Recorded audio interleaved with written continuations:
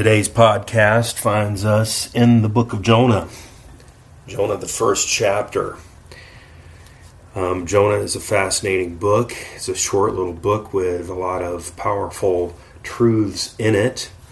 And we're going to get started reading it. But before we do, there's a couple different ways that you could outline the book. You can make your own outline, of course, if you're taking your own notes. But one of the things that I find fascinating, and you find this a lot in Hebrew poetry, you find this throughout the Old Testament. This is not the only place it occurs, but there's what's called a parallel outline of Jonah that you could follow. The best way to think of that would be to think of Jonah as having three themes, and each one of those three themes can be broken up into two parts. And I'll explain what I mean. Theme number one would be Jonah's commissioning by God. And the first part of that happens, so think of this as 1a.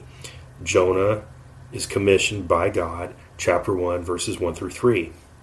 And then again it happens, this would be theme 1b, but it happens later on in the book, chapter 3, verses 1 through 3. So theme number 1, Jonah's commissioning, 1a, chapter 1, verses 1 through 3, and 1b, chapter 3, verses 1 through 3. Theme number 2, the second theme would be Jonah and the pagans, or Jonah and those who worship false gods. You see this in chapter 1, verses 4 through 16, and again in chapter 3, verses 3 through 10.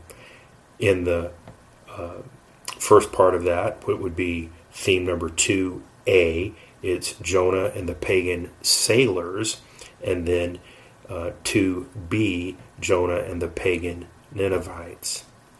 So our third theme would be Jonah and his prayer time, or Jonah's prayer, however you want to phrase it. So theme number 3a is his prayer that we see in chapter 1, and I'm actually going to start it in 1 verse 17 through chapter 2 verse 10, and then he prays again at the end of the book, chapter 4 verses 1 through 4. And again, there's a contrast there. The first prayer, he's grateful and pious and thankful, and then in the second prayer, he's a little angry and resentful. So you have this, again, theme 1, commissioning, in two parts, 1a and 1b. Theme number 2, Jonah and the pagans, and that's 2a and 2b. And then the third theme, Jonah's prayer, 3a and 3b. And then what happens a lot of times with a parallel outline is that there'll be a period at the end of the sentence, so to speak, or a capstone or a conclusion. There's one final point that the writer wants to communicate, and in this case it's going to be point number 4, but it doesn't have part A and a part B. It's just a standalone point, and it is Yahweh's lesson for Jonah, and that begins in chapter 4, verses 5 through 11. That is Yahweh's lesson for Jonah. So again, just one way that you could outline it. And that is the way the book naturally lends itself, because it was actually written that way. Some other observations before we get into the actual reading of Jonah chapter 1. There are some parallel distinctives between the nation of Israel and Jonah as a person. So I'm going to go through these really kind of quickly, but you'll get the point. Hopefully you'll get the point. Israel and Jonah, things that they have in common, if you want to think of it that way. Number one, Israel and Jonah are called by God. Number one, called by God. Number two, Israel and Jonah are jealous for God's favor. Jealous for God's favor. Number three, Israel and Jonah are both disobedient. And we have the record of Israel's disobedience throughout the Old Testament. We have the record of Jonah's disobedience here. Number four, Israel was cast into the world, yet not absorbed by the other nations. What do I mean by that? In 70 AD, the fall of Jerusalem, Israel is scattered throughout the world and completely destroyed as a geographical, physical nation. They no longer have boundaries. They no longer have a government. All the things that make a nation what a nation is. Yet, the displaced Israelites, even to this day, never lost the national identity that they felt as Israelites. So, excuse me. So, when we say that they were cast out into the world but not absorbed by other nations, that's what we mean. Just as Jonah was cast into the sea and swallowed by a great fish, he was not absorbed or digested, if you will, by that great fish. Number five, Israel, at least in some regard in modern times, has been placed back in their land. Now they have a nation again. They have boundaries. They have all the things that make up a geographical, physical location for a country. And much the same way, Jonah was placed on dry land. He was placed on the land that God called him to go proclaim the truth in that land. Number six, God's people obey, and ultimately they obey. They may start off with disobedience, but they always come around and obey, and they proclaim the truth. Just as Jonah, as an individual, obeyed ultimately and ended up proclaiming God's truth. So, again, just some things to look at as we go through the book of Jonah. So now I'm going to read chapter 1, starting with verse 1. And we're going to read the entire chapter. So, now the word of the Lord came to Jonah, the son of Amittai, saying, Arise, go to Nineveh, that great city, and cry out against it, for their wickedness has come up before me. But Jonah arose to flee to Tarshish from the presence of the Lord. He went down to Joppa and found a ship going to Tarshish. So he paid the fare and went down into it to go with them to Tarshish from the presence of the Lord. I hope I don't have to say Tarshish again. But the Lord sent out a great wind on the sea, and there was a mighty tempest on the sea, so that the ship was about to be broken up. Then the mariners were afraid, and every man cried out to his God, and they threw the cargo that was in the ship into the sea to lighten the load.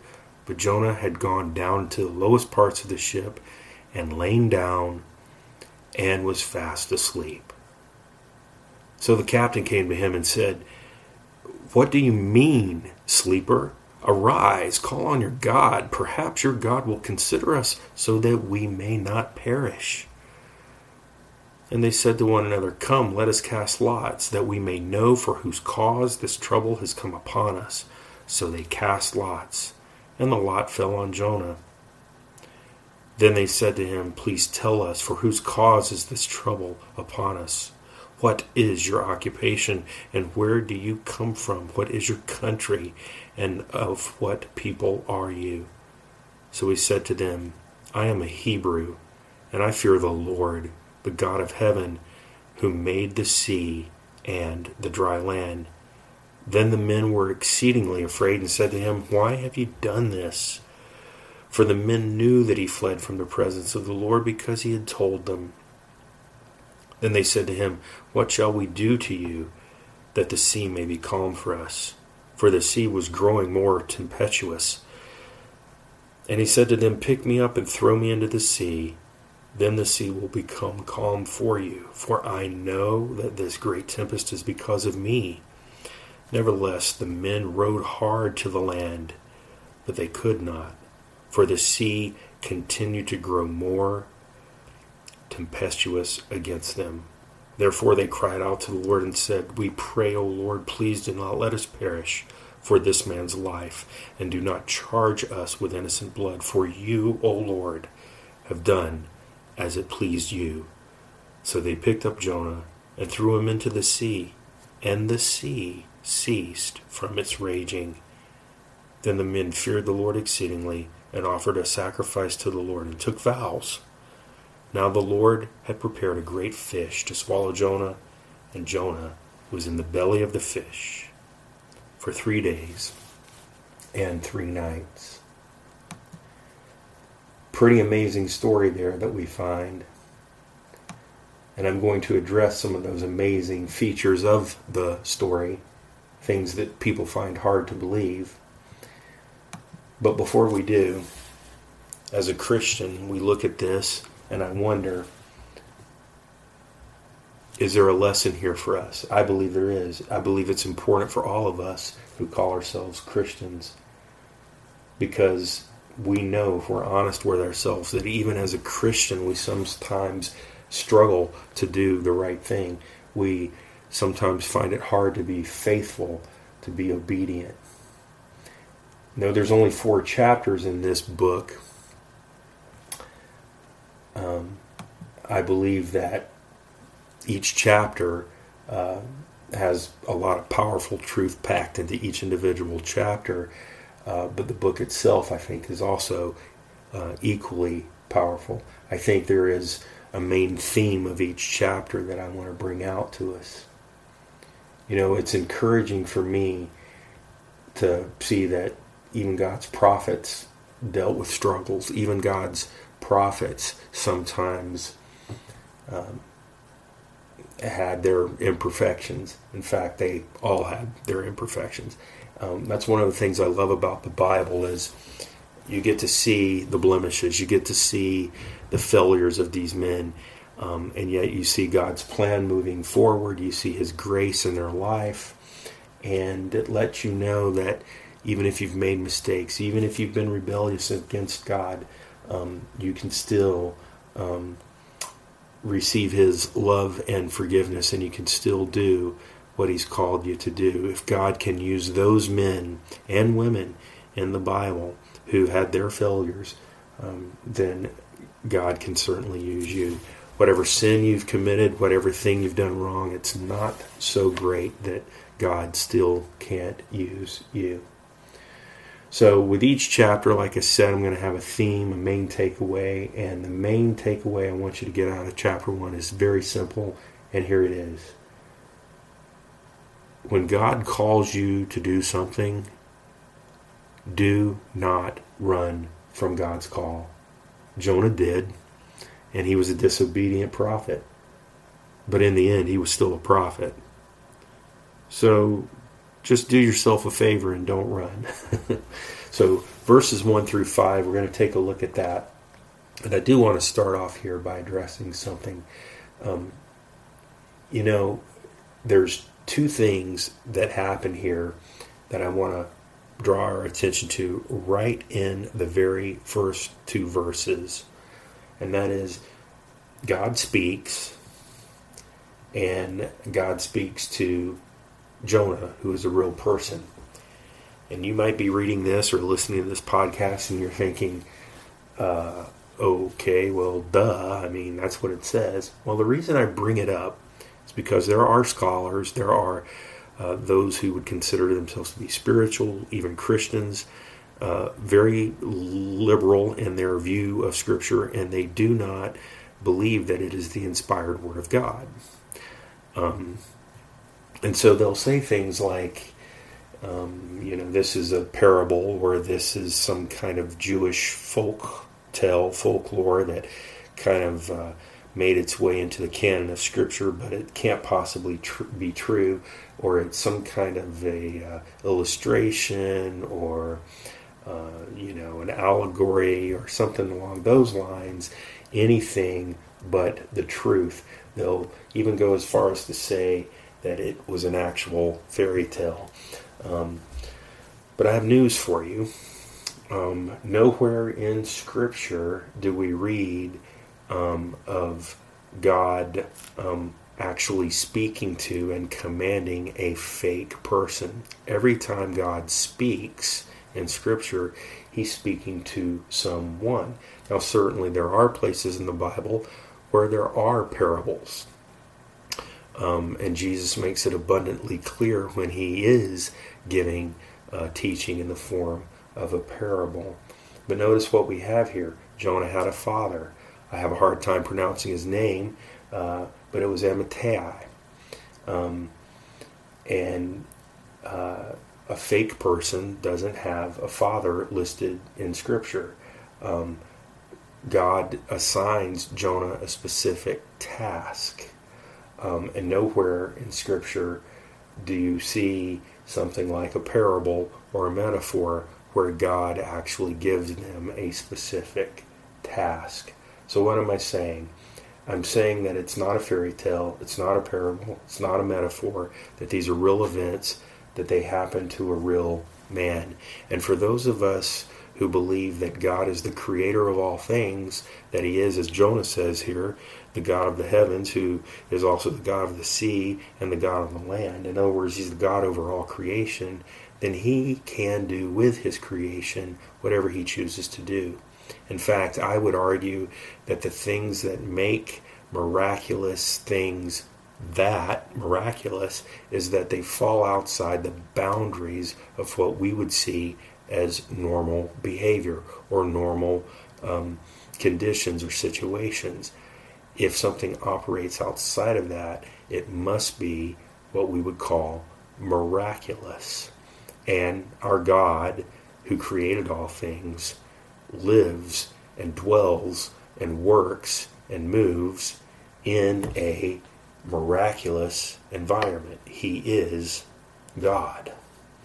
And so once you begin to think of things in those terms and you come at it with that presupposition that this is the God of the Bible, the God of all creation, what we read about here is not so outlandish. It is supernatural. It is different. It is miraculous because God is making a point. God is illustrating something here. And it is a beautiful thing to see. We read that Jonah fled from the presence of the Lord. What it actually means in the Hebrew mindset, he was running from the face of God. What does that mean? It means he doesn't want to be seen by God. He doesn't want to see God, and he doesn't want God to see him. He runs from God and the calling that God had placed on him. And I want you to notice how often it is that Jonah goes down. You know, in the Old Testament, anytime that you are going to the city of Jerusalem or you're moving toward God, you move up. You go up to Jerusalem. And anytime you are moving away from God or you are moving away from Jerusalem, you go down to the other city. It's interesting. Here in verse 3, we see that Jonah goes down to Joppa. In verse 3, again, he goes down into the ship. He's totally unaware of what's going on in verse 5. Why? Because he had gone down into the lower area of the ship below deck so that he could get some sleep. And I think this speaks to Jonah's lack of concern, lack of care for the call that God has placed on him. Notice here that we have God causing a great wind to be thrown at the sea, and it's the same word there God hurling a great wind at the sea. It's the same word for the sailors throwing the cargo overboard, and ultimately the same word being used there for Jonah in verse 15 being thrown overboard. There's a great illustration here, and that is, in my view, when I look at this, I see that God is causing a storm, and he's dealing with Jonah. And these men are trying their best to hurl back, to throw back toward God. And friend, let me just assure you that when God is the one causing the storm, you can struggle with all your strength and with all your might, but you're not going to beat God. God is the one who controls the storm, and your best effort is not going to fix things. There's only one who can fix things. He's the one who holds it all in the palm of his hand. And that is the Lord God of the Bible that we read about in Scriptures. I'm going to stop it here. We're at 21 minutes. And we're going to pick it up in our next podcast. We're probably going to have 3 parts to this first chapter. It was a little bit of a long introduction this time, and we did get about 5 verses into it, but that's okay. We're going to pick it up at verse 6 in our next podcast and continue on. If you want to read ahead, read the entire book of Jonah. It's a fast read. Won't take you very long at all. And I do hope that this podcast is a blessing to you, that it encourages you, dear Christian, to continue to walk in forgiveness, continue to do what God has called you to do. And if you are struggling and you are wanting to be disobedient, take a lesson from Jonah here and submit to the will of your Lord and Savior, Jesus Christ. With that being said, we'll catch you on the next podcast. God bless you.